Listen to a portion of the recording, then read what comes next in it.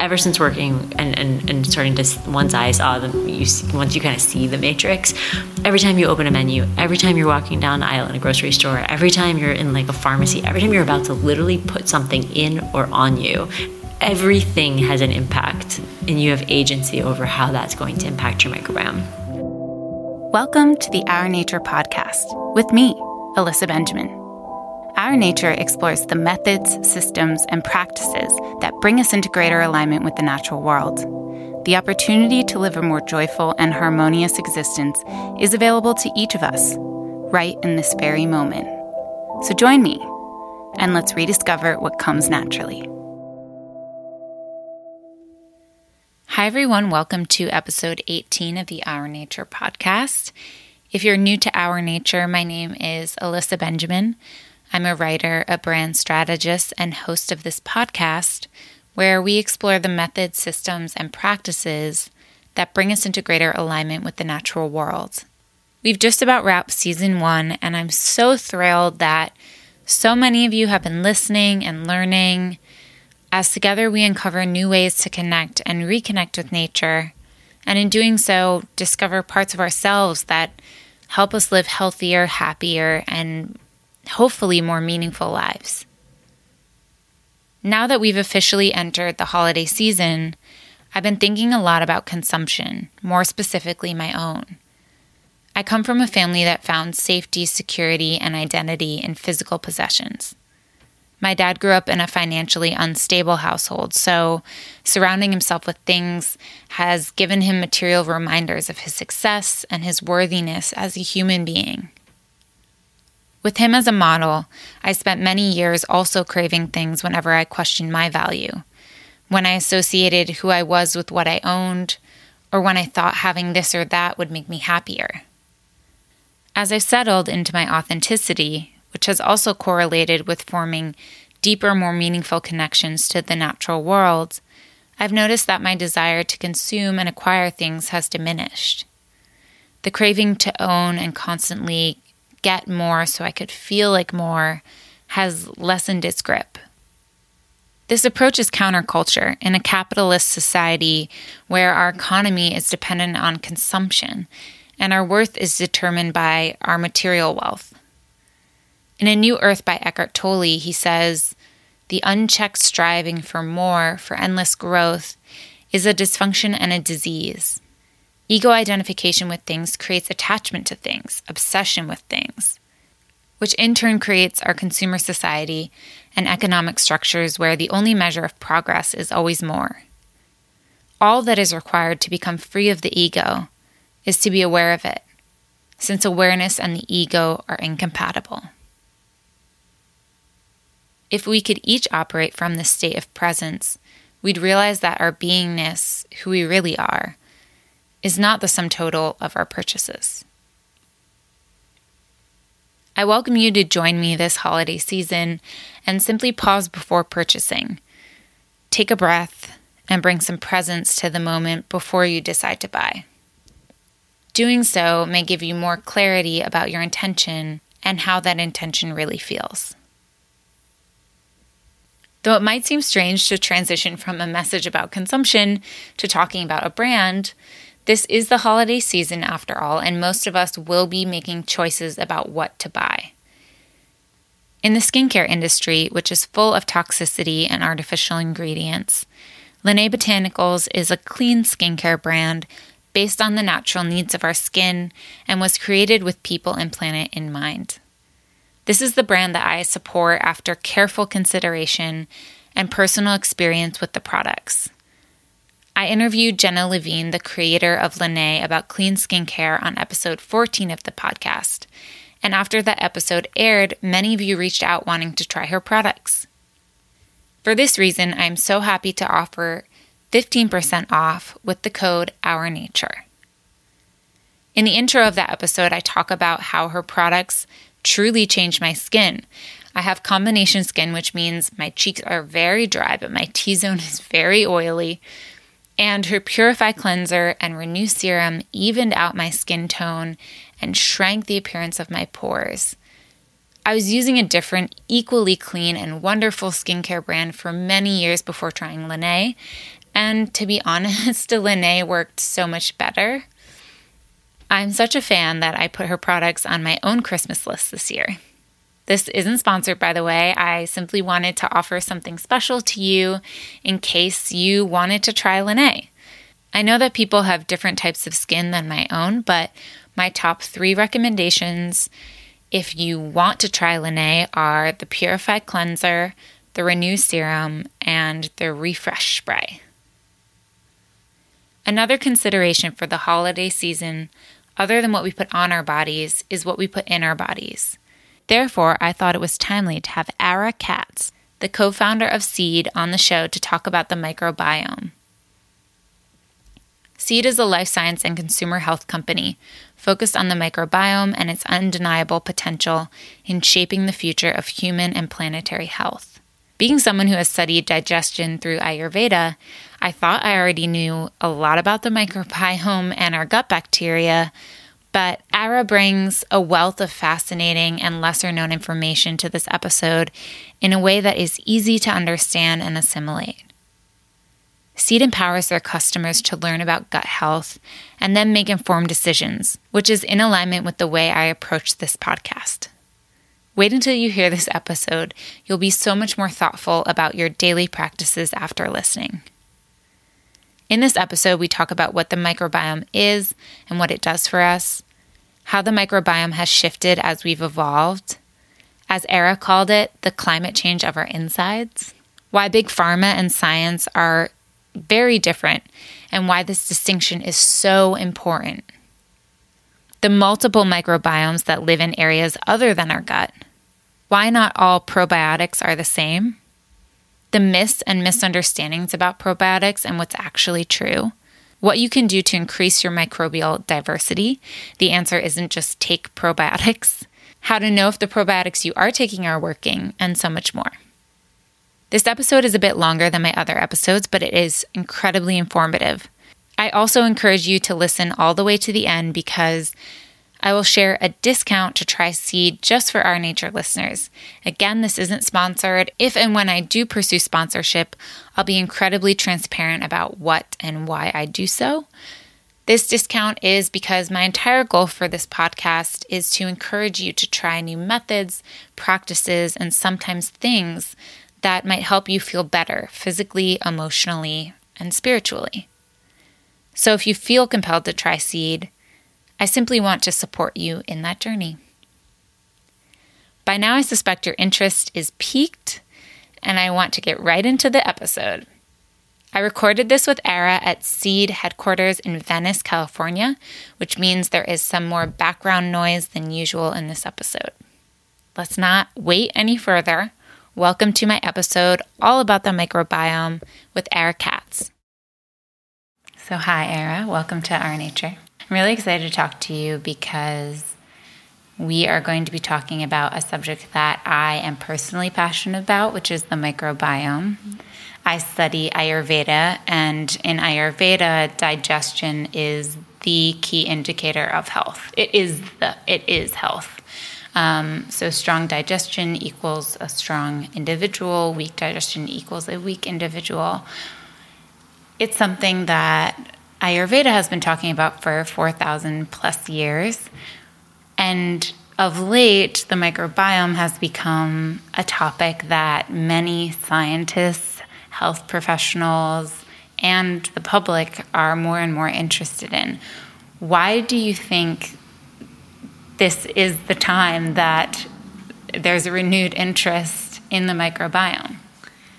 I mean, I think, probably not dissimilar to so many things that kind of come into the zeitgeist and then kind of shift our perspective about things. I think, the microbiome is so interesting, and it's awesome that you kind of brought up Ayurvedic medicine and kind of more Eastern practices, because I have a personal philosophy about what I think, and a hypothesis for why I think the microbiome and maybe the euphemism of gut health has kind of permeated so many areas of our lives today, and I think we'll kind of continue to. But, the first is from a pure scientific perspective. When we sequence the human genome, we have finally had the technology to be able to really understand bacteria at a genetic level, and to really understand like what was actually inside, and not just inside. Obviously, there's multiple kind of biomes of the body. So of course now we're starting to understand like the vaginal microbiome and its role in all kinds of health and disease, and its role in fertility, and certainly how then we can kind of like harness that to think about like the future of women's health. Of course, for gut, you mentioned digestion, but of course we know the gut is connected to many other organ systems and conditions, and we can kind of get into that. And so I think, it was really that technological advance that in science kind of opened up microbiome science, and it's really interesting because the microbiome can be studied by so many different disciplines and areas of science, both in the environmental space and certainly our earth and kind of biology, but also in terms of physiology, and pretty much like between diseases and the ways that our even bodies work, and like understanding like our basic physiology, like it is fundamentally shifting the way we like understand our bodies. And so the microbes that are within and on us, that's totally changing. And then now we're starting to understand, well, how could we use microbes to also impact us?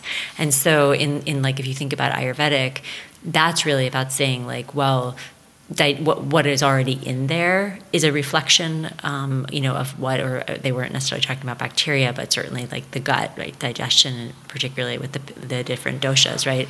And so, I think it's fascinating because, when you start to look at like there was the scientific and technological advancements, and that kind of blew open the field, and the field itself can touch every single field of science, because there's usually some microbial implication either in the understanding of the microbes or how you're going to use microbes to solve some problem or better understand something in the world.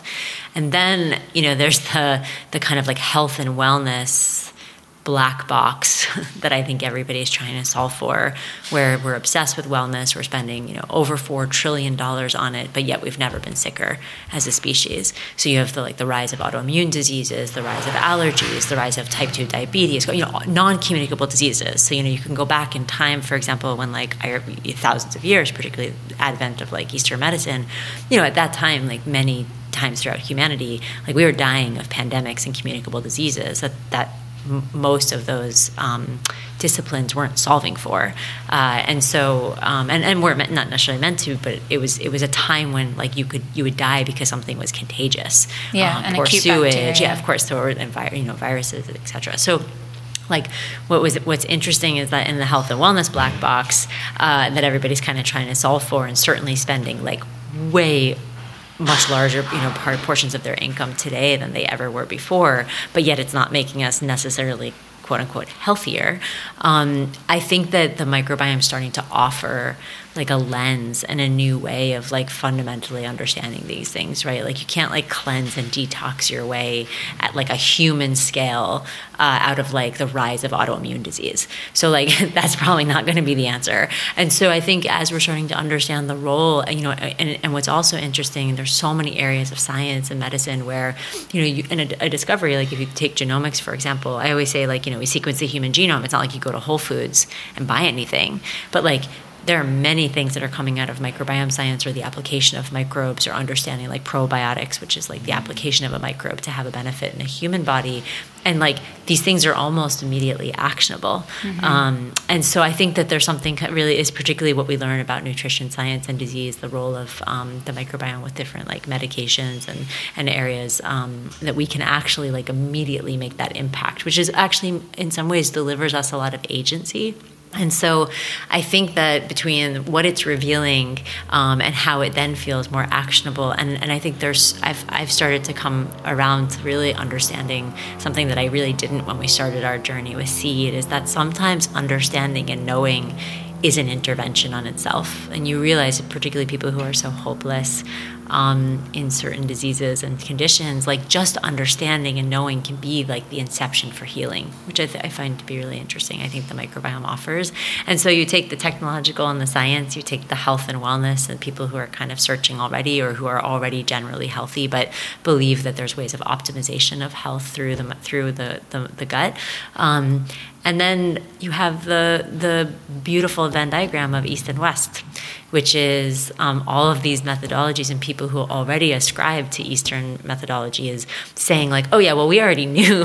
You guys are telling us, but we already knew. And then, of course, science and medicine on the other side is saying, yeah, but you didn't know what, and you didn't really know all of it, and you didn't know with any specificity. And so I think it's really interesting because it really mirrors and confirms, I think, what a lot of people who already felt that Eastern medicine had a better framework or access point for them into their bodies or health offered. But then it also offers another layer and deeper opportunities for actionability. And so I think in a lot of ways, I always say it's kind of like in the Venn diagram of East and West, it kind of sits in the middle. Yeah, that makes a lot of sense. I mean, everything you said, I can personally resonate with, and a lot of the Our Nature listeners are familiar with my own health journey, which has involved a lot of personal exploration, and the most empowering and healing part of it has been when I realized that I didn't need to look or sort of give my health away to other people, that I had an ability to listen from within and intuitively kind of know what is right for me. And this is not to say like I'm self-diagnosing, but it is to say that we have a lot more agency than we give ourselves credit for. So thank you for that. I like to start with the most basic questions because I don't like to assume that anyone knows. What does our microbiome do for us, and what is it? Is it considered a system of bacteria? Yeah, no, I'm really glad you brought that up. We love starting with definitions. Like we take the translation of science very seriously. If anyone's looked at our Instagram, so defining terms is super important. So there's first the microbiome, which is, at least technically, it's the collection of genes. But for the sake of just talking about it in a more simple and an accessible way, it is the community of bacteria that live within and on us. It's about 38 trillion microorganisms. 50-50 with us from a human cell count perspective. There are a lot of numbers like the 90 to 1 that get 90 to 10 that have gotten thrown out over the like years. 90% bacteria. But it's not. It's actually not accurate. No, not actually accurate. We work from like one of the most recent Weissman studies that put it at about 50%, 38 trillion microorganisms. Now, when you look at the genes they express, that's where the number is much higher. But that number gets hyperbolized because just because bacteria express more genes doesn't mean that it's more important expressions, and so it's a little that gets very like hyped also as a stat. Represents about 3 to 5 pounds of your body. So it's the reason that it's called kind of it's been referred to as the lost organ, or you hear sometimes the second brain, which people use in referring to gut-brain axis, but also as kind of this idea that just because it's not a large mass, the way like your kidney is, it still constitutes quite a good amount of your body, and enough that it weighs a lot. So. And what does it do for us? Yeah, and the other part before I'll say something to bridge to what it does, because one of the things that's so fascinating about the microbiome is that there are multiple ecosystems of our body. So usually when people refer to the microbiome or gut health, they're referring to the majority of microbes that live in our gut, which is kind of like our colon. Also, we have an entire ecosystem that lives, if you're a woman, that lives in the vagina. That's called the vaginal microbiome. It's characterized by totally different markers for health than, for example, your gut is. So that's really interesting because it really is like a whole other ecosystem that has an entirely different rule set for how that ecosystem maintains health. You have your oral microbiome, which is incredibly important and is going to become, I think, like the next landscape for how we're going to understand like very specific diseases and health states and preventive and markers for whether or not certain diseases will develop, which, of course, in Ayurvedic and other Eastern modalities, that is also something that was believed. But of course, even like I think now, like understanding even the role of like the oral microbiome and specific cancers that may develop, neurodegenerative disease, which I think is really fascinating. So when you think about agency and you start thinking about these parts of our bodies that, you kind of just think about like, brushing your teeth, or, how you maintain these ecosystems, some of them we don't have as much control over. They just discovered like there's a optical a microbiome, right? So like with your eye, probably not something we have a tremendous amount of agency over today. Even the skin is not something that is something that we're kind of starting to figure out. But again, it has its own ecosystem. It does. And then the gut, of course, and for women, the vaginal microbiome being some of the most important ones. And a lot of controversy over whether or not and how early in a fetus's development, like they're first seeded with microbes, because we know the mother load kind of comes at birth. But there's some research that suggests that possibly there's even some microbes that that we're exposed to even before birth. So it's a fascinating ecosystem, and the only reason I wanted to make the distinction is because when you say what does it do, each ecosystem does something a little bit different.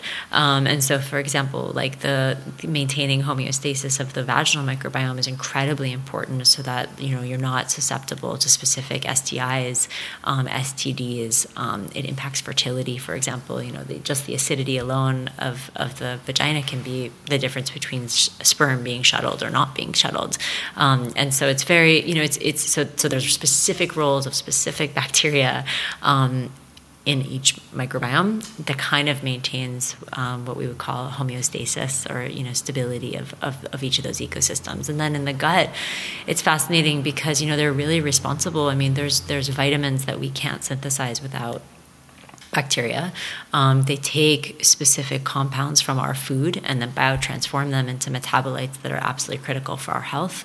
They're a really important part of maintaining like the gut barrier integrity. So like the integrity and the tight junctions of our epithelial wall, which if you think about our entire body, like we have two holes. We have one track that goes from one hole to another, and that track never touches our bodies, right? So it's ideally, but when it's integrous, it's really important in maintaining our health.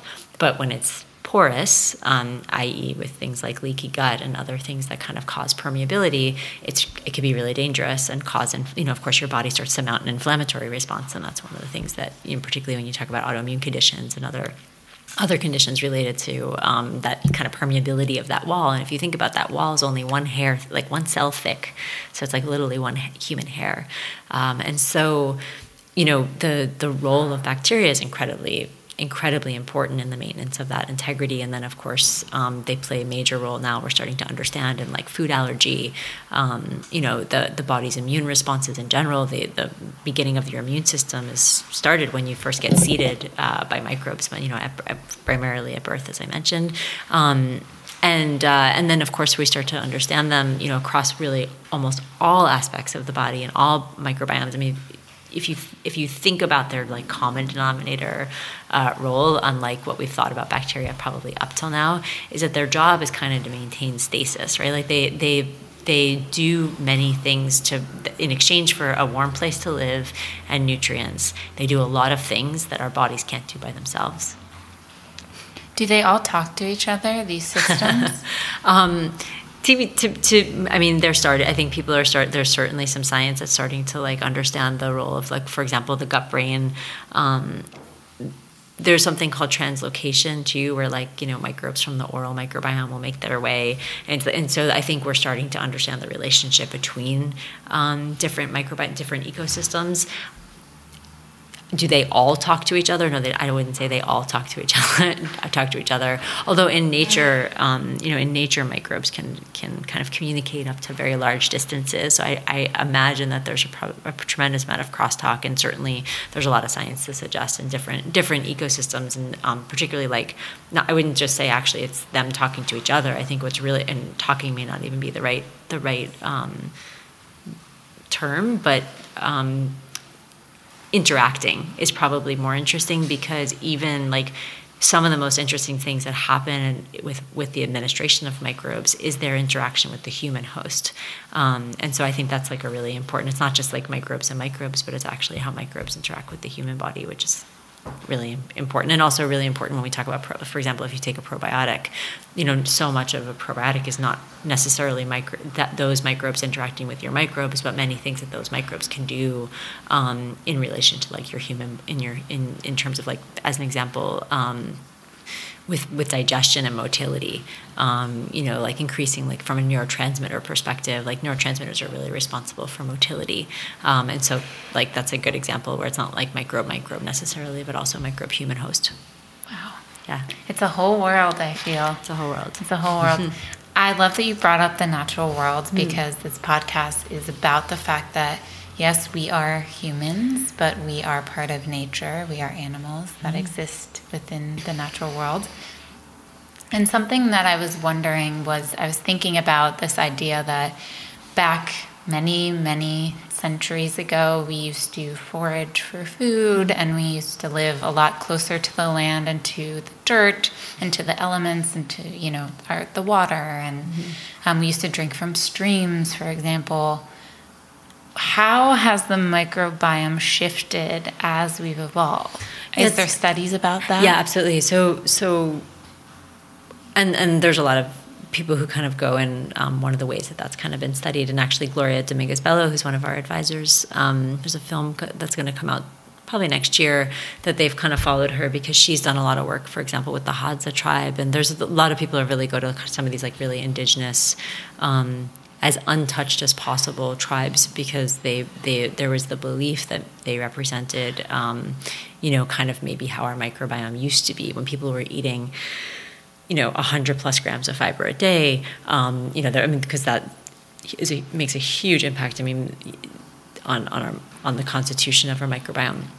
What we have learned, and it's kind of interesting, is that so our microbes kind of co-evolve with us, which I think is really an important way to think about it. So if you think about that, microbes have like a maternal lineage, meaning that they like first come from your mother, and then and then so on and so on. They've co-evolved over time, which means that they've adapted to our worlds the same way that we have, that our physiology has. And you can see that, like, in understanding like how in the same way that we look, and it's really important to look at the analogies with the natural world, because in the same ways that we've seen the extinction of specific species in our natural environment, of animals, for example, you see that same extinction that has happened in our microbiome. Of course, not visible the same way. It's it's easy to say, oh, this specific bird is now extinct, but this invisible world is pretty important too. And there are many microbes that are now extinct from the human microbiome. And so we always dub it kind of like the climate change of our insides, but it fundamentally is what has happened as we've moved into the built environment. We've moved away from that exposure. We've built incredibly sterile ways of living, and not just sterile in the structures themselves, but of course our obsession with kind of getting rid of bacteria, antibacterial culture. Has led to kind of like obviously the overuse of antibiotics, which now has its whole own problem with antibiotic resistance. But over time, that overuse of antibiotics, particularly, and again, if you think about overuse of antibiotics, you don't have microbes, you have a child, you pass on what you have. And so you can just imagine, like, over time, that just like diminishment is now being correlated with the rise of autoimmune diseases and allergies, because, what we're not doing is training our immune systems now early in life the way we used to. The reason it's so important to roll around in dirt is not just like, it sounds cool, I think a lot of people say it, but I think you don't always think about the underlying like biology and reason for it. And it truly is like, if you can't expose something early and say, hey, take a little of this, how do you tolerate it and introduce it as friend and not foe, later in life, if there's an exposure to something, your immune system doesn't know how to respond to something. And so, yeah, and so it's I think that limited exposure combined with, and then you decrease the amount of fiber that's been in our diets, you increase the amount of chemicals and preservative and all of these things that we now know are really, really damaging. Even just things like ibuprofen, like NSAIDs, non-steroidal anti-inflammatories. I think people say, oh, I don't take antibiotics anymore, but like they still pop Advil every day.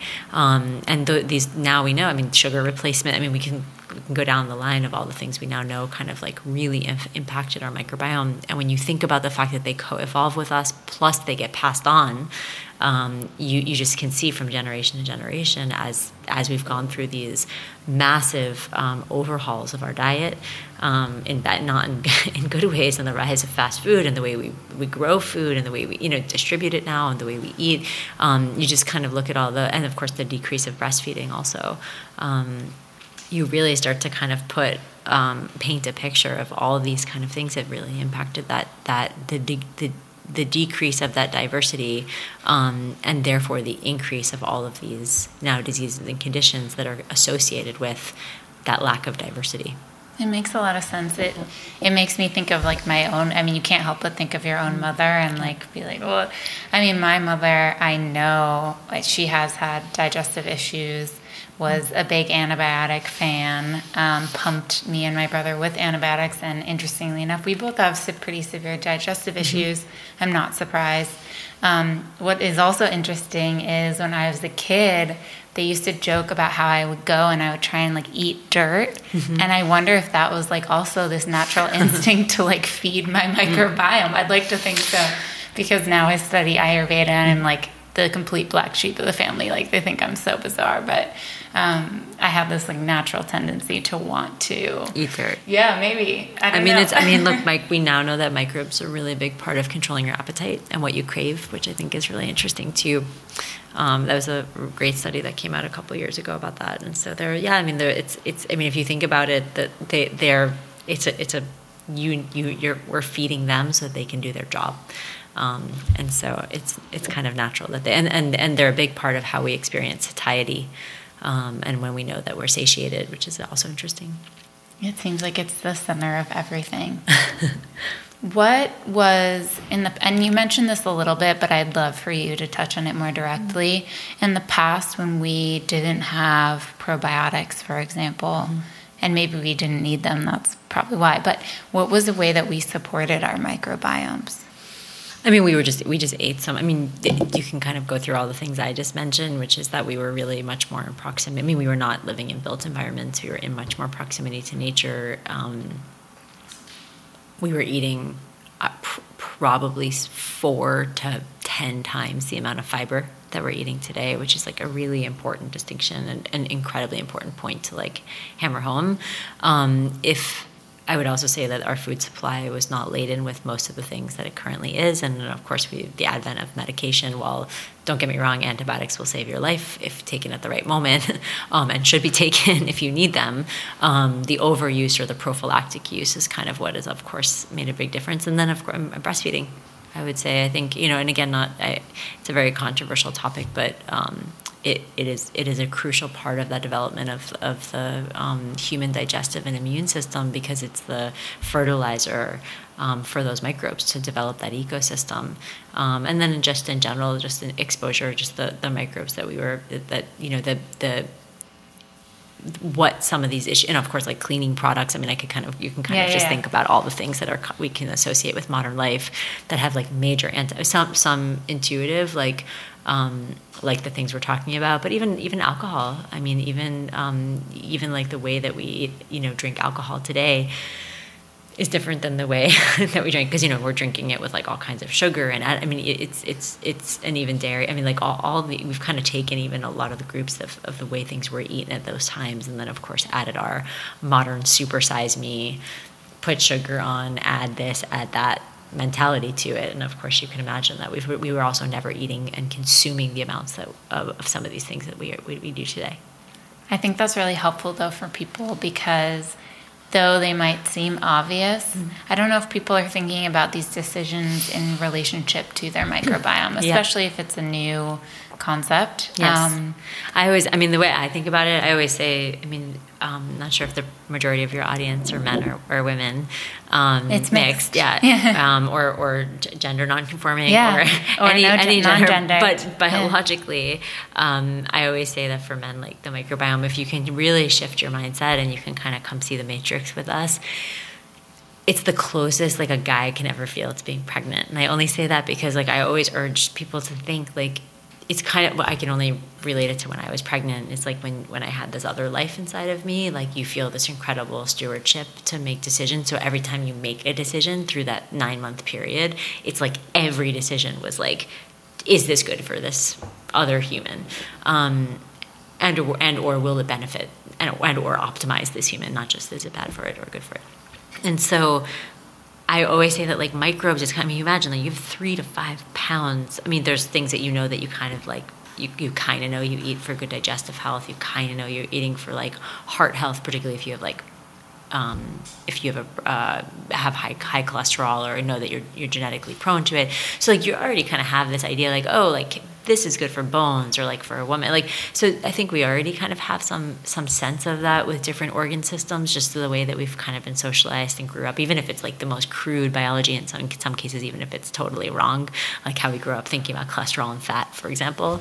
But I think the microbiome is so cool because if you literally are like, ever since working and starting to one's eyes, once you kind of see the matrix, every time you open a menu, every time you're walking down an aisle in a grocery store, every time you're in like a pharmacy, every time you're about to literally put something in or on you. And by the way, this is before sex even. I mean, everything has an impact, and you have agency over how that's going to impact your microbiome. So, I mean, not with everything, obviously. Like menstruation, for example, is incredibly disruptive to the vaginal microbiome. It's the most susceptible to infection right after menstruation. So that's not something necessarily you want to control, but it's something to be kind of cognizant in. Sex, at least heterosexual sex, is also incredibly disruptive to vaginal microbiome. And so, and you can imagine why, right? It wasn't something that there was a biological reason we were doing it.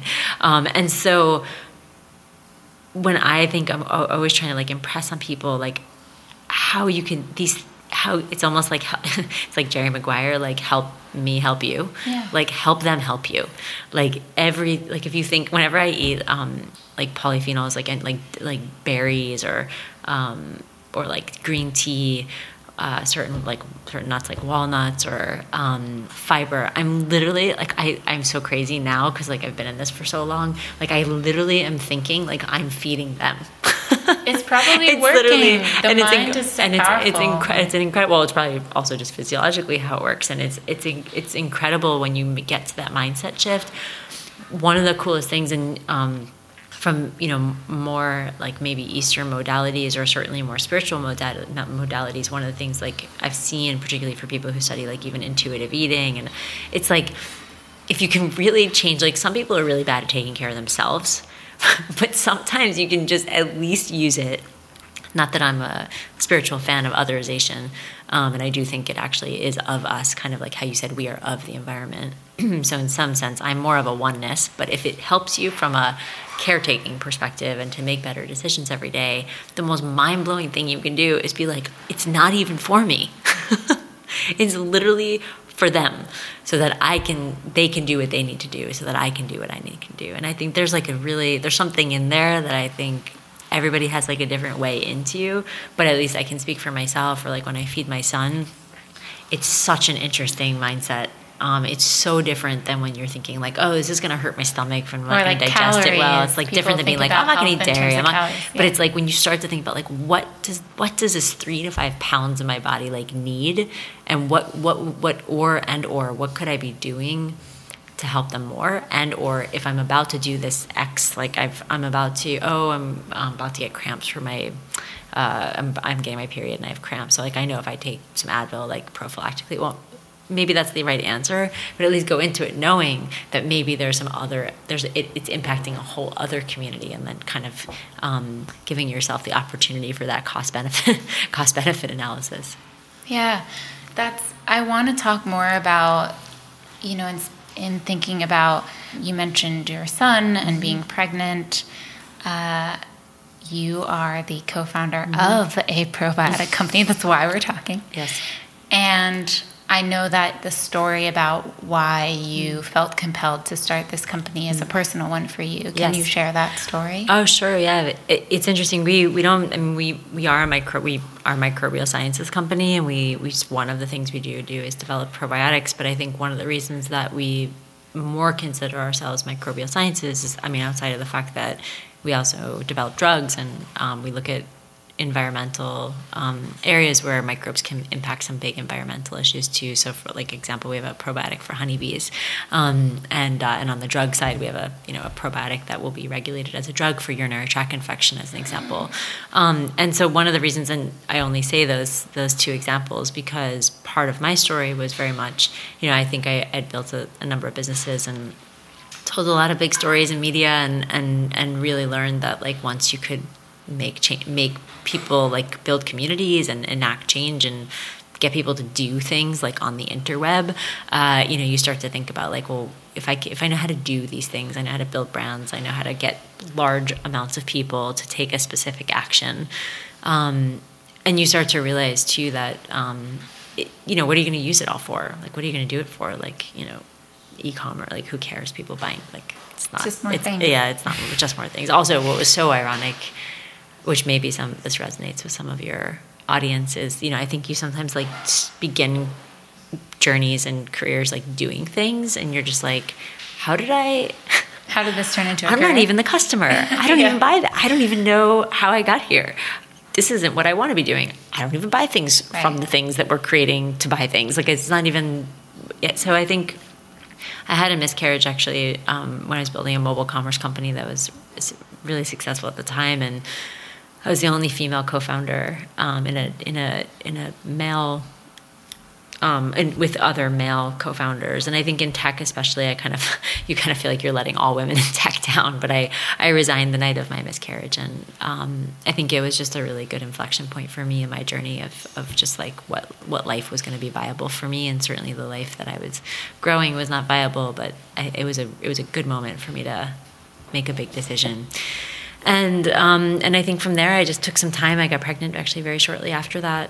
And I spent a lot of time thinking about what I wanted to do. And I had always loved biology and physiology. And I somehow became the person that like everyone would text and be like, what do you think of this? And like for health stuff. And I was like, I thought that was very odd because I had absolutely no business giving anybody health advice.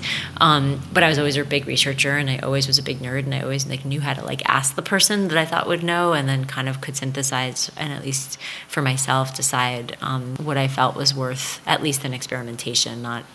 Sometimes I'm very wary to say answer or solution. And so I think but I had really watched the rise of wellness, and I actually really felt that I'm very happy that the world has a kind of a renewed consciousness around like self-care.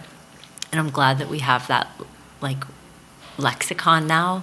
And I'm glad that like that is a big part of like, it's a part of our lives now in a way that's almost like table stakes, whereas it kind of used to be so reactive and responsive to just pathology. But at the same time, I've watched a business and an industry arise around it that I felt was really misleading, and I think actually created a way that we're actually learning about our bodies through marketing campaigns and through products that claim to do something. And I'm not sure that serves us. And I think I always felt like I knew I wanted to do something in health, and I also knew I didn't want to add to that noise or contribute to that noise at the same time. And I also wanted to create an opportunity where like we could really bring humans and science closer together. Because after watching, and particularly not just watching the rise of health and wellness, but watching the rise of like how climate change, science just become an opinion, which is crazy to me. And for everyone who says, oh, big pharma, Western medicine, like I understand the frameworks within which science is created to serve specific business practices. Yeah. And I certainly can't say that like I think every like that pharma is like some pure, but I think it's a very easy otherization to make, and pharma is not science. Like they're not synonymous, and I think they have become, and I think that's the same thing that like anyone who denies climate change has been able to kind of start to like say, well, they have an agenda and therefore that's not true, right? And so I think I watched that. And I'm certainly not all science is true. And at the same time, I think that the scientific method and the methodology for understanding is very, very, very valid. And I think I saw that there was an opportunity with everybody kind of almost like swarming like bees to like, oh, this new diet and this new diet and this new product and this new fad and this and just the cleanses and I felt that it was just I'm not sure if it was like the way that we were going to get healthier, and I'm not sure that any of the science says we're getting healthier. So the microbiome had always intellectually interested me, and when I met my co-founder when I was pregnant, and we spent a lot of time getting to know each other, and I think we both felt, but for different reasons, that the microbiome and probiotics and the world of bacteria was going to become kind of like where we wanted to focus, and that was very specifically around these early windows of development for an infant's health. And that, for me, was illuminated and kind of catalyzed because after 4 months of breastfeeding, I could only supply about a third of my son's breast milk, which, for the person that was spending a lot of time in this world, of course, is kind of like when you know too much. It's devastating, I'm sure. And so it was very devastating. And I think almost more devastating was like when you look for supplementation options, the best advice I could find or get from people, and this was doctors included, was, honestly, wealthy white women telling me to get the expensive stuff from Europe. And, which I did, but not because I necessarily thought it was going to be like exponentially better, or it was more probably incrementally better, and that might just be because of like their supply chain, and certainly maybe a bit cleaner, but for the most part, scientifically speaking, really not much better than the best options here. And I also thought from an accessibility perspective, it was really, if that's the answer for me, where does that leave all the other women, particularly in the US, that like can't afford that? And then where does that leave their children and so on, right? And you kind of see how that can play out across and in what we're starting to understand about the correlation between an infant's developing microbiome and how that sets like their trajectory for their health life. And so really we set out really to reinvent infant formula, and that created a whole platform that we realized we could really take these advances in microbiome science, not just for infant health, but across a number of different conditions, particularly ones that are really pervasive and where microbes could like become or replace primary standard of care. So, for example, like urinary tract infection, as I mentioned. And I think that, and at the same time, on the consumer side, we realized that we could take the scientific rigor that we were applying on the biotech side of our business and apply that to a category that we know is going to become increasingly important for people's lives, and particularly how we both care for ourselves and specific conditions, and around skin and our mouths, digestive health, as you mentioned, immune health, and a number of other kind of areas that we're working on. So, yeah, I want to get into the probiotics, which I know is only one facet, Sure. or Yeah. You've told me is one facet, because that is something that I think, as you mentioned, is like a wonderful, you can educate yourself and then you can take an action Yes. towards a healthier you. So Yes. for what makes seed probiotics different, and what are probiotics? First, Oh, what sure. are probiotics? Well, it's an interesting, probiotics, the term, and just going back to how you very mindfully started earlier, to say like we should really align on terms. So a probiotic is a microorganism that, when it's a live microorganism, which is another important distinction, that when it's administered in adequate dosages, which I'll kind of get into qualifying, has an effect and has a benefit in the human host. And what that means is that it's a strain, not a species, but a strain. So a lot of companies don't even disclose which strain, and there's a tremendous amount of diversity within a species, and in some cases a strain of one species can have a negative impact, and when the strain of another of the same species can have a totally opposite impact. So the specificity of what you're taking is pretty important, particularly if you're going to put bacteria in your body. But what that definition really means, and the definition was actually authored by a panel for the UN and WHO in 2001, that our chief scientist of our consumer innovations division, Dr. Gregor Reed out of Canada, authored and chaired the panel for. And we've since actually wrote a paper that was published, I think it was probably like 4 or 5 months ago now, in Frontiers in Microbiology, which just says probiotics, reiterating what they are and what they're not, and kind of calling for that specificity. And the reason that specificity is important, and it's important to note too that in parts of Europe, for example, you can't use the term unless it adheres to that definition. But of course here, and one of the reasons we started to see it again in the counter programming against, I think, a lot of the noise that we saw, was that term is used on literally everything. Yeah, there's probiotic chocolate, drinks, tortilla chips, probiotic pillows, sheets, cleaning products, ice cream, yoga. I mean, you name it. Not to mention, of course, supplements, and a number of other products that you can find that kind of now added just as like a marketing thing, but there would be no way to stabilize live bacteria in. So the term itself, that's the definition, which means that every strain must be studied to be able to have in our minds, the gold standard being in placebo-controlled, double randomized style, trials, published in peer-reviewed publications, and that's kind of the standard that we hold ourselves to. There's so many loopholes that I could get into on the labels and what people do in terms of, when I mentioned, get back to the dosage, because we use for example, the dosages that were used in the clinical trials, which is incredibly important because you want to make sure that if you're going to be representing that a strain of bacteria has an impact, you can't just then put like 1/100th of the amount that was used to be able to show that impact. But that is something that does happen a lot in the industry. So they're not strong enough. It's more I would say it doesn't have the, well, I don't know if it's strong enough, as I would say it's not using the dosage that was studied in the human body to have that effect, and therefore to claim that effect without adhering to the same conditions of biofermentation and dosage is misleading. In Ayurveda, again, I only talk about that because that's the frame that I'm able to understand a lot of things.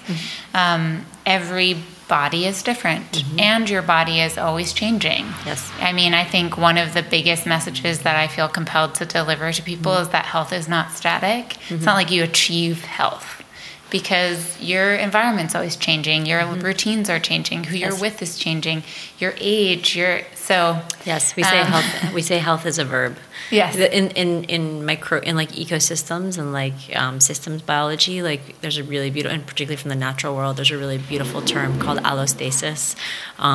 Really, I think if you look at any ecosystem, like we believe like the greatest marker for health, which is not an endpoint, as you said, and we say it's a verb, is resilience. So it's the idea that like under a perturbation, under some sort of like antagonism,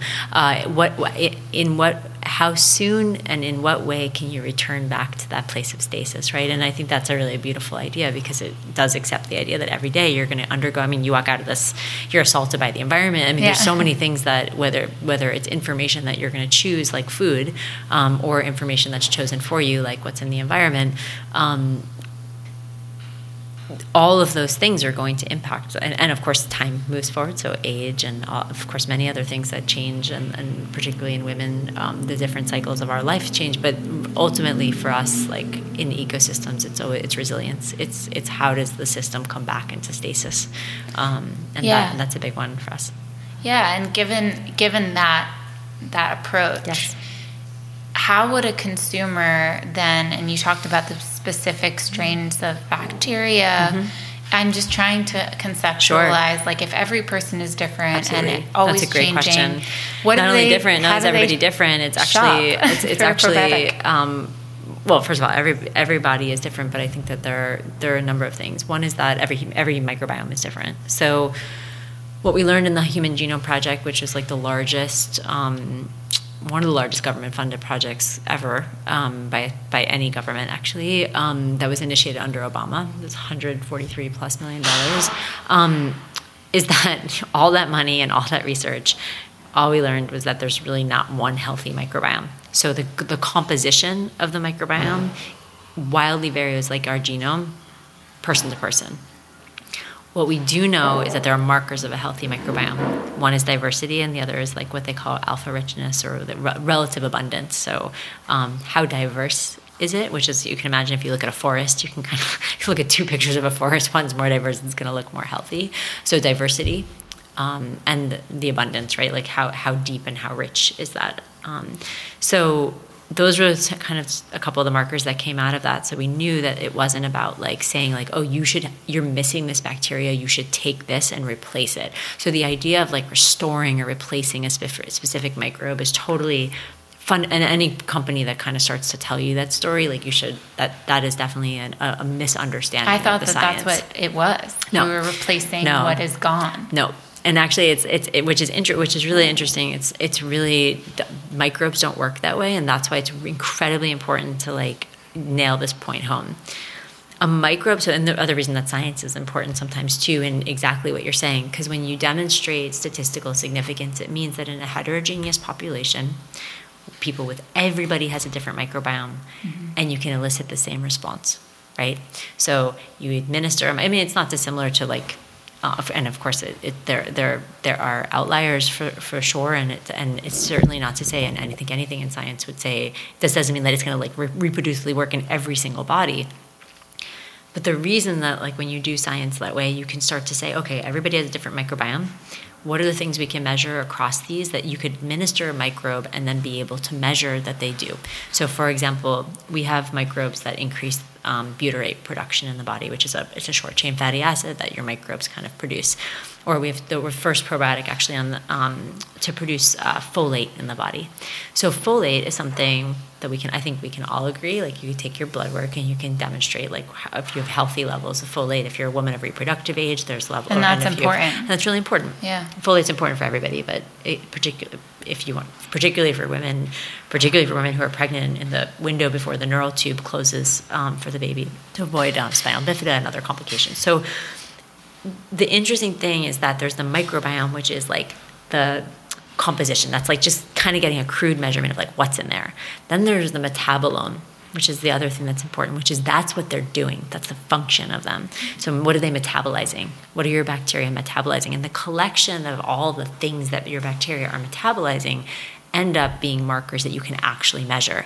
So you and I could have, and probably do, have different microbiomes, but we could measure how much butyrate we're producing. We can measure something like urolithin A. We can measure specific vitamins that only bacteria can metabolize or synthesize.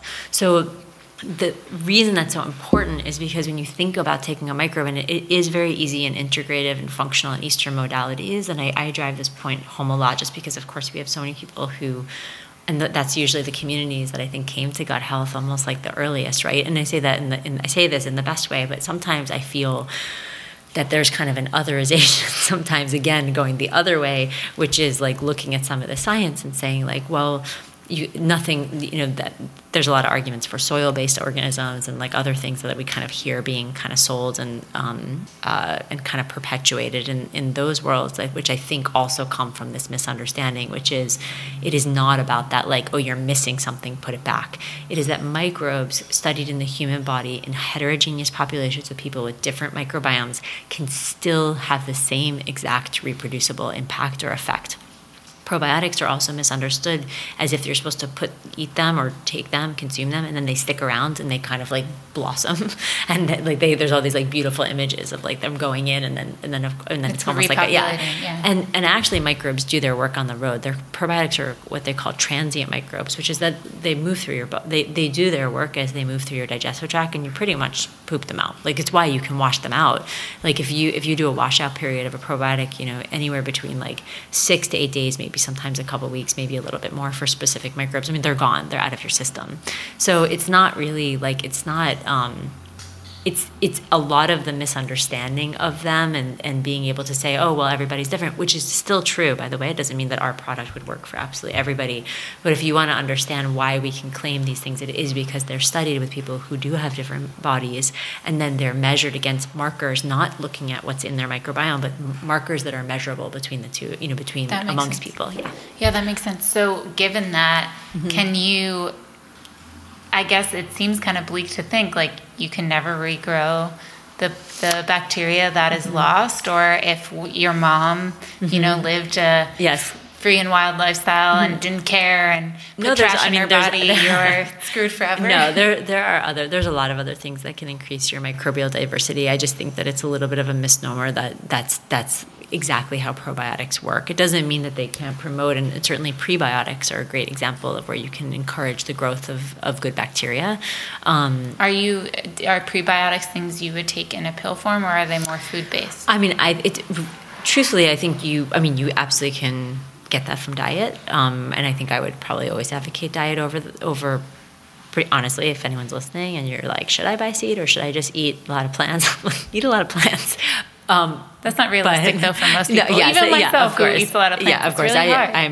I'm being overly reductive just to say that like how much as a company we believe that nutrition and diet probably supersedes pretty much like anything else you could take, and I would say from a diversity perspective, I probably you think it's like I don't get paid by some organization named Fiber. Like I actually believe that it's pretty much one of the most important things that's missing. Polyphenols, so that's like really, really important. So just like, what you find in berries or pomegranate, and even the skin of pomegranate, which is one of the prebiotics that we use, for example, has been demonstrated to increase the production of urolithin A. So your microbes take that compound that's in the skin of the pomegranate and they biotransform it into urolithin A. And so it's one of the reasons I think my pomegranates are touted, as such an important, as such an incredible kind of food source. Having a pet, like having a dog, they've shown increases microbial diversity. Being in nature, not surprisingly, it's preaching to the choir, but that has, of course, been demonstrated to increase microbial diversity. And then just the things you almost opt out of, right? So overtaking NSAIDs, like I was talking about, like ibuprofen, or not taking antibiotics unnecessarily, or avoiding them, whenever, if there's kind of an alternative to try first, as I said, they can save your life under the right conditions. Alcohol, sugar, like refined sugar. There's, and so I think, and of course, preservatives and other chemicals that we now are kind of starting to understand in the food chain are pretty bad, and sugar alternatives are pretty. They're now understanding, like the role of sucralose, for example, in the microbiome is also really bad. Yeah, I was reading that. I've read somewhere, I don't remember where, but you seem very versed, that if you have a poor diet, or if you're eating a lot of sugar, it's almost like you're not feeding this bacteria, so they die off because they can't pull anything from your food. Yeah. And so that's why a diet has such a big correlator, not just like, eat the healthy things, but here's a reason why eating the unhealthy things might cause the good bacteria to die off. One of the reasons, yes, absolutely. Yeah, if you think about fiber, for example, it's not digestible by the human body. And for a reason, I think most people just think about fiber as making you poop. But the reason it moves through your system is because you want it to get to the place where your microbes can use it. And that's important. Of course, it bulks up stool, which is important, but a lot of the fiber is basically food for bacteria. And so it's a fun way to think about it, but you kind of want to, and you want it to get all the way down, so you got to eat a lot of it. My understanding of this bacteria is it's alive, and therefore you see probiotics needing to be refrigerated. But I know that your probiotics don't need to be refrigerated. How is this possible? A lot of it has to do, look, there's the answer is that there's a lot of claims about survivability and stability. The ones that are refrigerated, I think we use a number of different tests that are actually able for us to be able to not just understand heat, stability in, for example, under acute heat conditions, which are really important. Actually, we have some of and because of some of our capsule technology and the way that we microencapsulate and encapsulate our microbes, we are able to kind of demonstrate what we believe are some of the highest heat stability in the industry, as well as through the body, which is really cool. We work with a company in Europe that actually shows us every stage of digestion and can simulate the human digestive system, and we're able to see all the way through each stage of digestion exactly the viability and survivability of the microbes. Most companies don't do that, and a lot of them don't have the technologies that we've developed. Some have enteric coated capsules, and I think some of those have some pretty good release profiles. So we're certainly not the only company, but I think one of the things that we're very proud of is the way that we've combined these technologies and then the testing methodologies to be able to demonstrate those claims. Which is again really important to us, and I think what we're starting to understand too is how when microbes get released at different stages of digestion, they also often don't have the exact impact or have different impact. So, how long, if you were to take seed probiotics, for example, how long do you have to wait until they start working? And how do you know if they're working? Yeah, it's a great. I mean, look, this goes back to the everybody is different in terms of, and also the word working is fascinating to me in health. And people have many different definitions of it. I mean, the truth is that things like tightening of your tight junctions in your epithelial layer of your gut is not something you're likely going to feel. Yeah, no one can measure it. The reason, exactly. Well, yeah, although there's some very invasive sampling which we could do to be able to measure it. But I think one of the things that's interesting about probiotics, I think one of the reasons too that it's such a fast-growing category, I think one of the fastest-growing categories in global health, is because of that visceral, immediate experience from a digestive perspective. Now, if somebody's acclimating, which means that they're kind of feeling some discomfort, we hear, I mean, because we have a very strong product. Our first product's very strong, so some people actually immediately feel something. Not always the best feeling for a couple of days until it kind of acclimates. As you can imagine, you're introducing a lot of new friends into an ecosystem that's already trying to maintain its stasis, and they're kind of trying to figure each other out. And so, you can experience a little bit of discomfort. Some people will just say, I am literally within 24 to 48 hours, I just notice a difference in my digestion. What I'm saying, by the way, is completely anecdotal.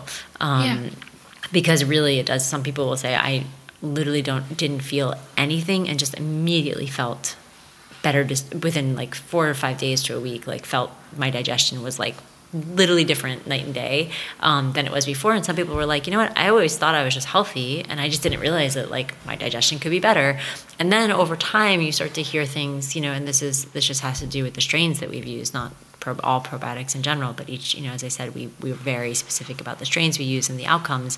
And, from a digestive perspective, mostly it's what's interesting too, based on the strains that we work with, is that it has that homeostatic effect with digestion. So if you're somebody who used to go too much, it can often reduce actually that amount, and it's someone who is not going, it actually increases regularity. So it kind of has an interesting homeostatic effect, which is not just, it's going to make me poop a lot, because then people who go to the bathroom a lot are like, I can't take probiotics, it will make me go more than I already do. And then the other things that kind of people say, and again, this is more anecdotal, but it makes sense given kind of what we know about some of the immune and gut function claims that we do make, is that when people say wow, I just don't get sick anymore. I just don't get sick anymore in the way that I used to. If I use someone who used to get a lot of colds, and if I do get sick or I start to not feel great, it doesn't feel like it ever either fully expresses or reaches the intensity it used to, and it lasts for less time. But again, that is, I will just reiterate, that's all anecdotal, but it is something that I think we find with people who've taken probiotics for a long time. And then, of course, there's other benefits that again, you just can't, it's hard to say works, because a lot of them you don't feel. And unless you were kind of measuring or regularly checking certain biomarkers, I don't think you would know that they're necessarily working. But people do, of course, say a lot of the time that they just feel generally better, which as you know from Ayurvedic is a big deal. Yeah, I mean, I will say this. I've done a lot of deep work on health in terms of a capital H, meaning not just your physical well-being, but your mind. And the two are connected. I don't believe they're separate. And I will say that I honestly don't care how someone feels better. If it makes them feel better, if it's a placebo effect, then it works. Yeah, because the mind is powerful in our bodies, and they're starting to realize just how powerful. Yeah, I mean, I think particularly, not saying yours doesn't work. No. I would say look, the spiritual and Eastern world is the mind is so powerful, but actually there's even in placebo effect, there's now they're starting to understand the biochemical and physiological processes that underpin the placebo effect, which could be either an amplification of or a mechanism that kind of underlies that kind of power of the mind. I do think that I think that you are absolutely right that and just because science says something doesn't mean that it works for somebody also, and vice versa. And I think that it gets a little too reductive in the way that this conversation happens in the media and maybe on the Instagram. But I do agree with you that I think there is so much merit to understanding like what actually helps somebody. And I think the hard thing is that when people feeling better is a very different definition. And sometimes I think the only danger in what you're saying, I shouldn't say danger, or I should say caution, or way that I ever think about this that could empower me to think about how that kind of gets amplified out. If the only negative I could imagine is that there are some things you can do that may feel better in the very short term that you don't really understand the long term impact of, and that's and that's just, I think, as a species, we're very short-sighted. And so that's the only caution, because, there's a lot of there's a lot of drugs that probably have a tremendous negative impact on the microbiome that immediately help alleviate symptoms, right? There's people who can't live without 800 milligrams of ibuprofen a day because of chronic pain. And so a lot of it, again, is... what are all the other things you can do if you know that you need to take that, for example, and you don't want to stop doing that, right, because that makes you feel better. But we know that there's probably other impacts that's having that you may either have not manifested yet, or that you're not conscious of, or that you're not feeling because you're taking 800 milligrams of ibuprofen a day. And so then it becomes about, like, you're right, because I think it's easy in the spiritual and wellness world, because you're really usually talking about things that probably aren't that damaging. But the problem is, like, when you start extracting that outside of the coastal wellnessy space, you realize that people are doing a lot of things that make them feel better. Opioids being one of them. Yeah. That, you know what I mean? So it's really important to define it, because there's a lot of, when we start having these conversations outside of the bubbles, you realize that what people do to make themselves feel better may have really, really negative long-term effects. And so I think it's a hard copy and paste, if that makes sense. It totally is, and I appreciate that perspective. Something that Seed does that I also appreciate is that you make it an effort, and I'm a brand strategist, so I kind of always love to dissect brands, pun intended. And I felt like you made an intentional point and a core foundational aspect of your brand to educate the consumer. Why did you choose this approach? Well, I wouldn't know how to do any other way. So it wasn't like, you guys, I know how we'll do it. We're going to educate the people. It was much more like, well, first of all, I mean, I'm not a scientist, and I have to wake up every day with a co-founder who is the science half of this company, but so much of like our learning how you read, and you kind of know from even more of the Eastern modalities, like the meet them where they are philosophy, right? And it's like I think people they need a door to walk through, and they need someone to extend the hand to walk them through it. And I think, and for them to be able to then open the door for someone else, which I think is a really beautiful idea. I don't really know how else you do something like this without being integrous in the education and how science is communicated. I also think it's that kind of transparency and and also commitment to education, I think, is like a new currency. I think it's like, how else would I be okay with someone giving us money for something? The answer is no. There's no other way. And really the only way that people will, I believe, can get better is by being empowered with the truths of the things that potentially they can do or choose not to do, that don't cost them anything in some cases, and just comes from knowing, Yeah, like going out into nature. Yeah. Or eating a diverse range of... If you're choosing between two things, look, stress affects our microbiome.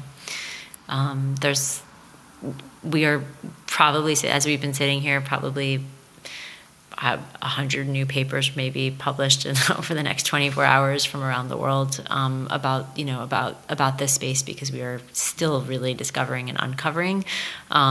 But I think many of the things that we're going to find won't be surprising once you, as I said at the beginning, see the matrix.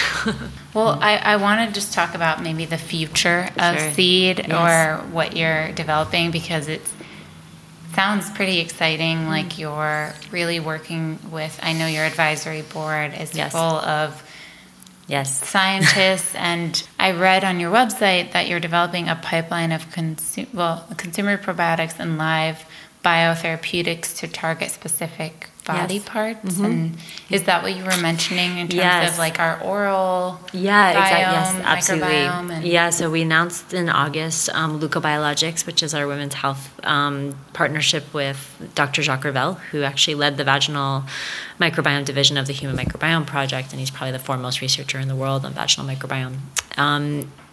All of his work to date has been funded by Gates Foundation and the NIH, and he truly is probably most respected scientist one of the most respected scientists in the space. And what we have set out to do with him, and is really starting to understand like how we can harness all this knowledge and our now understanding of the vaginal microbiome to impact 3 distinct areas: urinary tract infection, bacterial vaginosis, and preterm birth. And so all 3 of those candidates are kind of moving forward. We're furthest along with UTI, which will go into the clinic probably early next year. And these are areas where, something like UTI, for example, BV, even in preterm birth, these are all conditions that affect women around the world. 50% of women in their lifetime in the world will have a urinary tract infection. Many, many, many more of them, and increasingly so because of antibiotic resistance, will experience recurrence. And there's no solution. Yeah, can we talk about that? And I might get TMI here, but my podcast listeners, I get into it. I had my first UTI in May. I'd never had one before. Yep. And since then, I have been getting what I believe recurrent ones. Yes. And there's a part of me, again, I use my approach of Ayurveda to kind of like think about it logically. And there's a part of me that's like, listen, I think the antibiotics were important at the time, but what did you take? Cipro? What did you take? Well, I eventually did, which was not the antibiotic for me. It caused me all this tendon pain and whatever. Yes. I'm never taking that again. But I feel like it took this mucousy environment where good bacteria thrived. It scraped that out. Yes, it killed the bacteria, but in doing so, all of it. Yeah, it created a space where it's so much now easier for that bad bacteria that maybe just comes in, but then is like balanced by the good bacteria to come in, and then there's no good bacteria, and then so it creates this like vicious cycle, I believe, of like women then needing to go on antibiotics again, and then it's like, it creates a vicious cycle of it. So actually, I have not taken an antibiotic since. I'm also very against antibiotics, but yes, I have to caveat, it can save your life.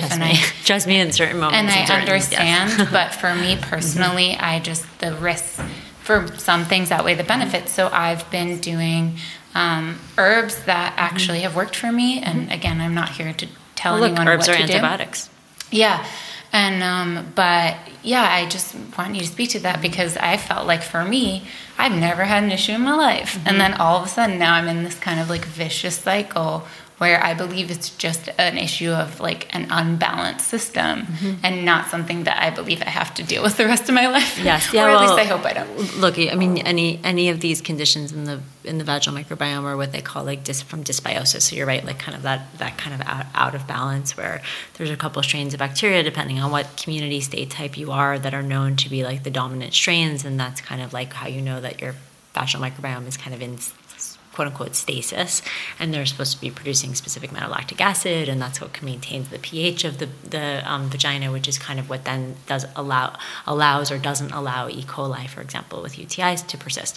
So it's interesting, the fluoroquinolones, which is the class of antibiotic that is used for UTIs, FDA this past year put out 2 press releases actively advising for the non-subscription prescription of them because of the side effects, and actually other ones too, like nervous system stuff. It's pretty serious. And so with the FDA saying that you shouldn't be taking them, with antibiotic resistance going from 3 to 17% in the last decade, literally in the last only 10 years, which is huge. Over 5 times,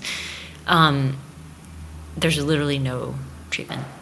And so that that's an area where, again, like a microbe, like in our case, will be administered, that will, I guess the best way to say it is, restore or stabilize the vaginal microbiome to basically not make it hospitable for E. coli.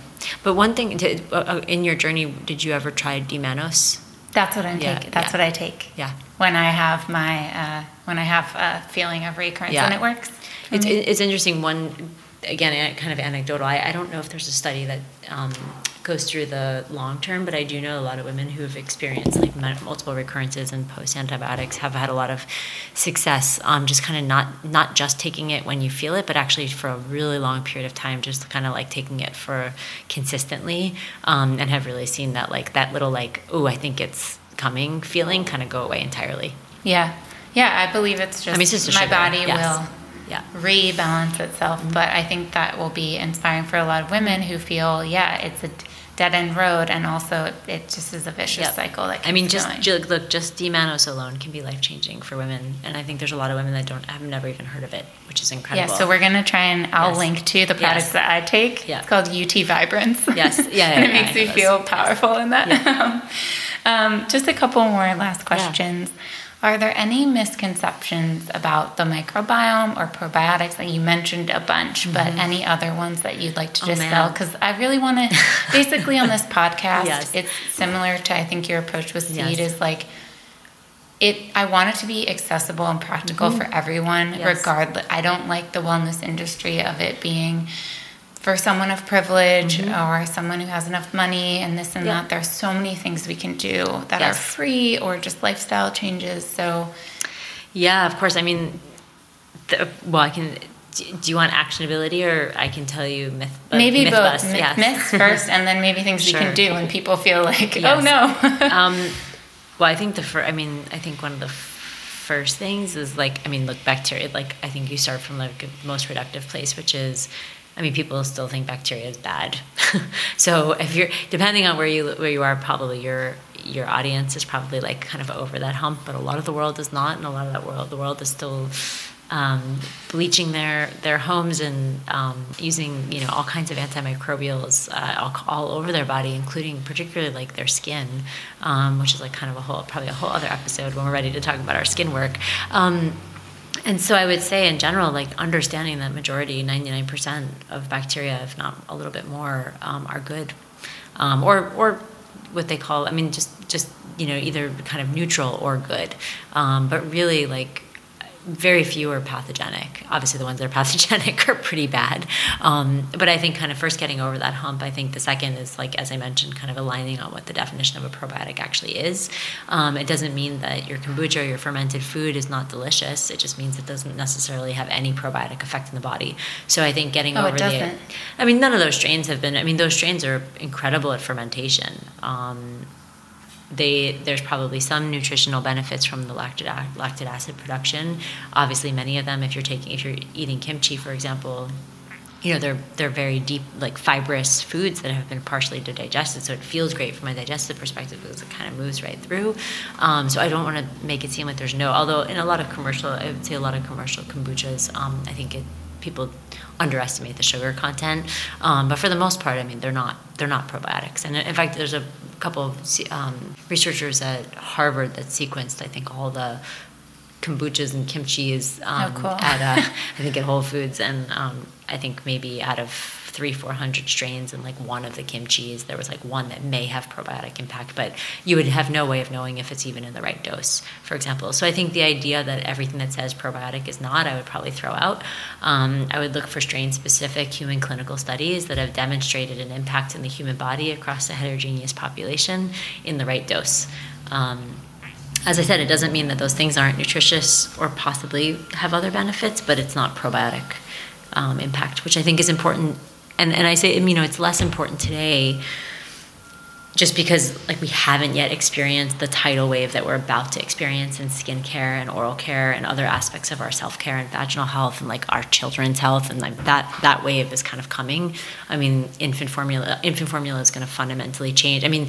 These big categories of like every window of our life, the way we understand menopause, particularly as women, So, and then that's before you start looking into the environment and realizing that microbes will probably solve the plastic problem and a number of other things that are big deals.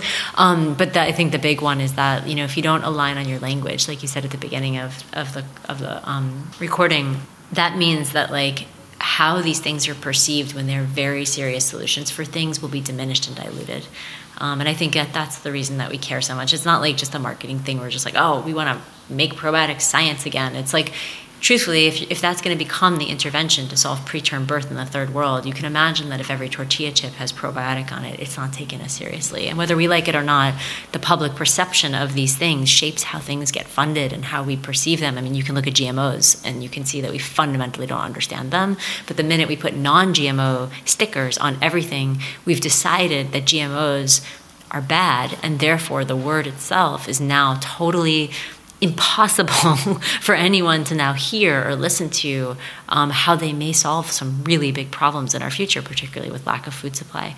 And so, and in other areas where we have malnutrition, or where rice may need an increase of vitamin A, for example. I mean, just we're very myopic that way, and we like to immediately otherize something and then totally decide that it's bad. And I think that doesn't serve us. So in that way, we care a lot about the term itself. So that's, as I said, eat your kombucha or drink your kombucha, but it doesn't mean that it's a probiotic.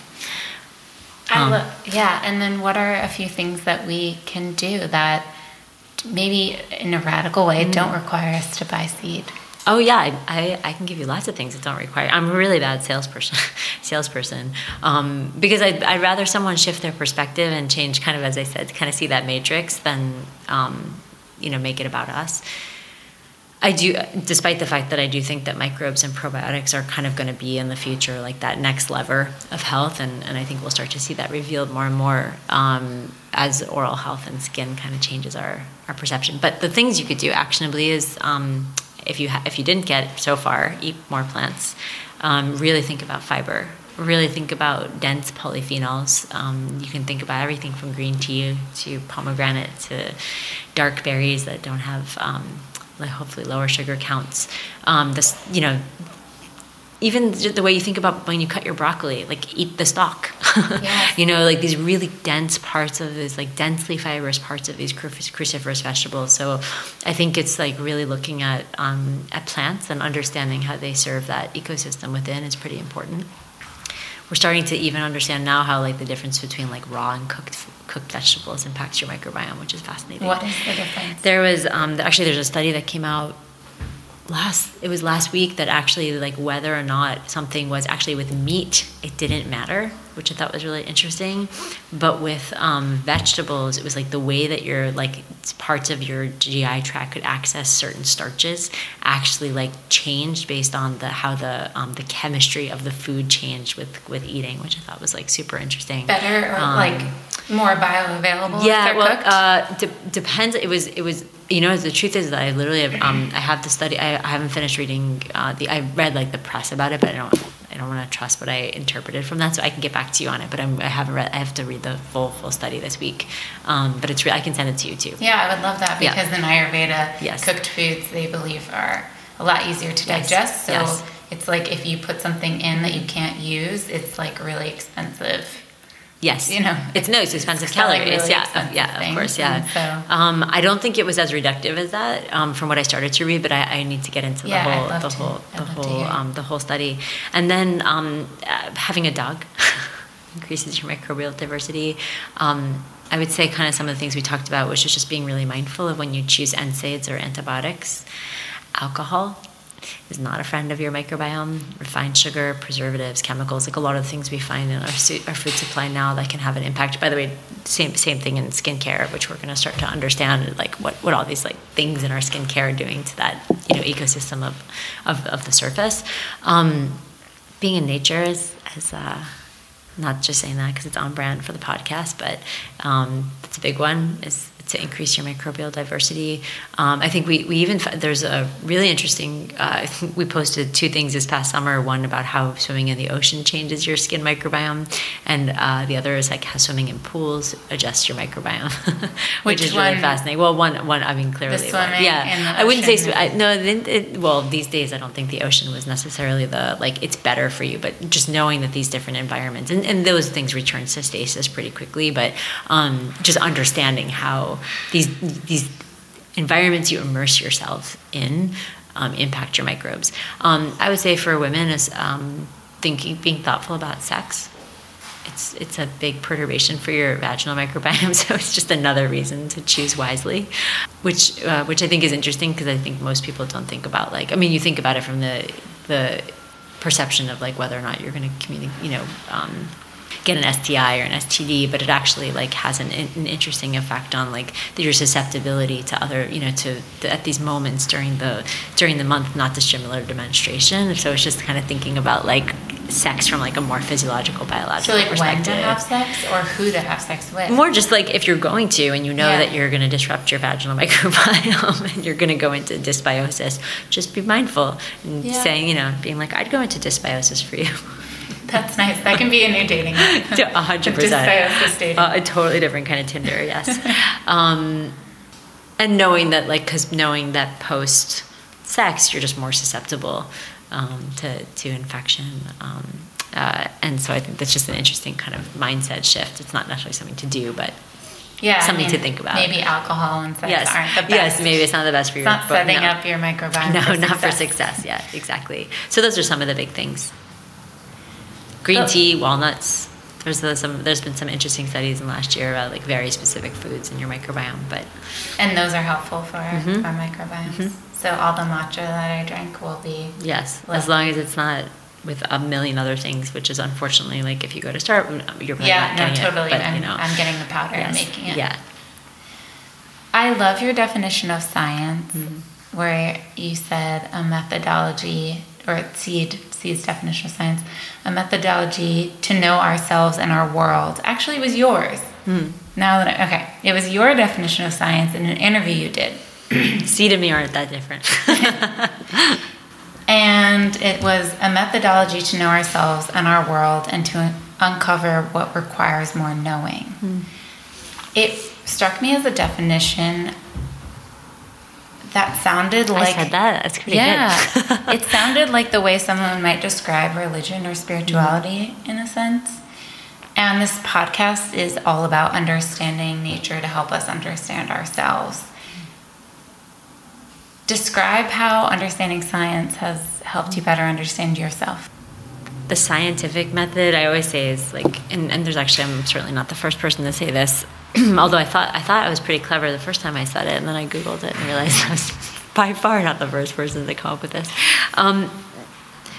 The scientific method is so Buddhist to me, in the sense of non-attachment, which is that it's a whole framework to have an idea, to experiment with no attachment to the outcome, to observe it, and then to learn, to synthesize, and then iterate and experiment again. And in some ways, I think it's kind of how life is, but I think that kind of non-attachment, and look, I'm not naive, obviously, there are so many factors that certainly dilute its purity at times, but as a principle and as a way of thinking, as a way of trying to understand, I think it's just a really beautiful methodology, and I think in some ways different than religion, where I think there is an organized set of ideas that aren't necessarily meant to be tested. I think it's actually, in some ways, it's kind of it's just the underlying scaffolding through which you build your building, which I think is a little bit different than telling you what building to go into.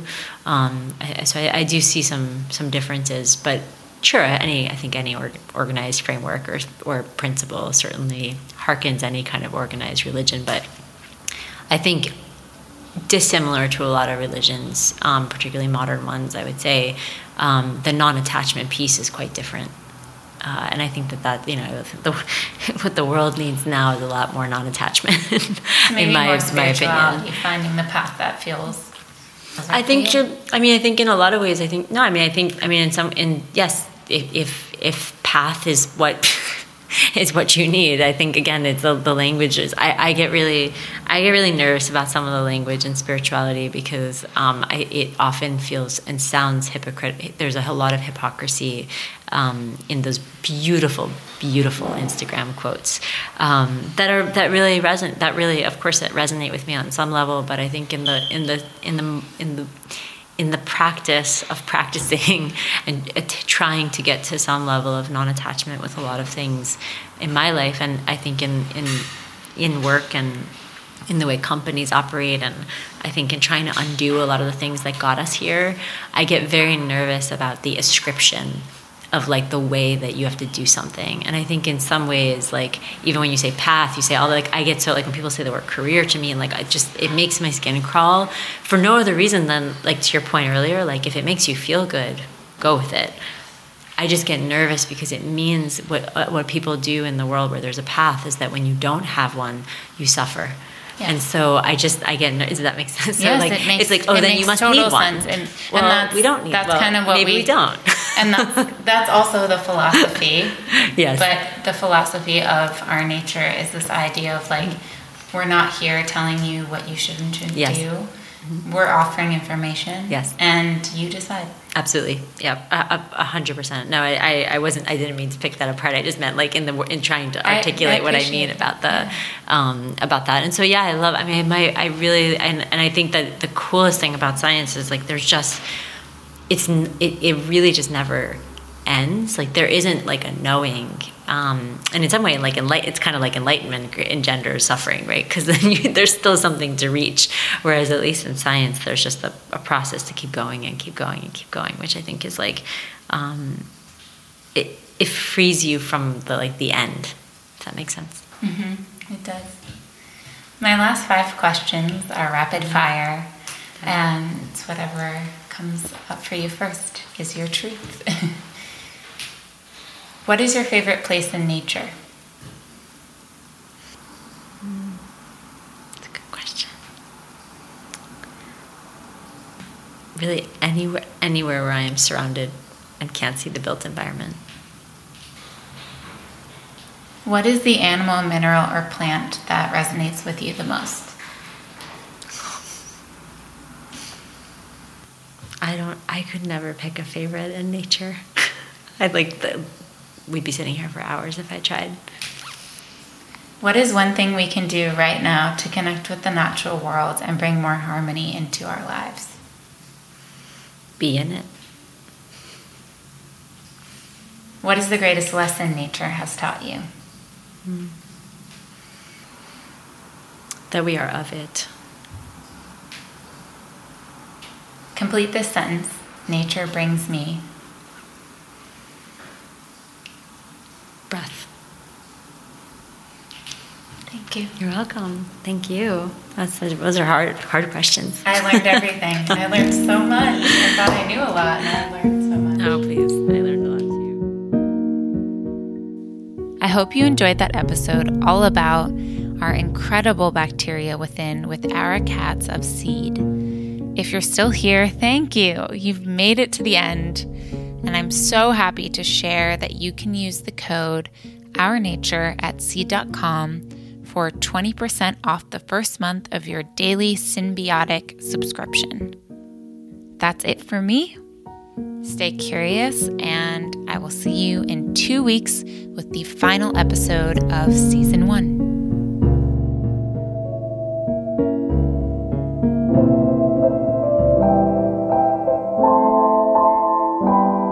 You just listened to an episode of the Our Nature podcast. If you liked this podcast, please subscribe, rate, and review it. Thank you so much for listening. Stay curious, and I'll see you next week.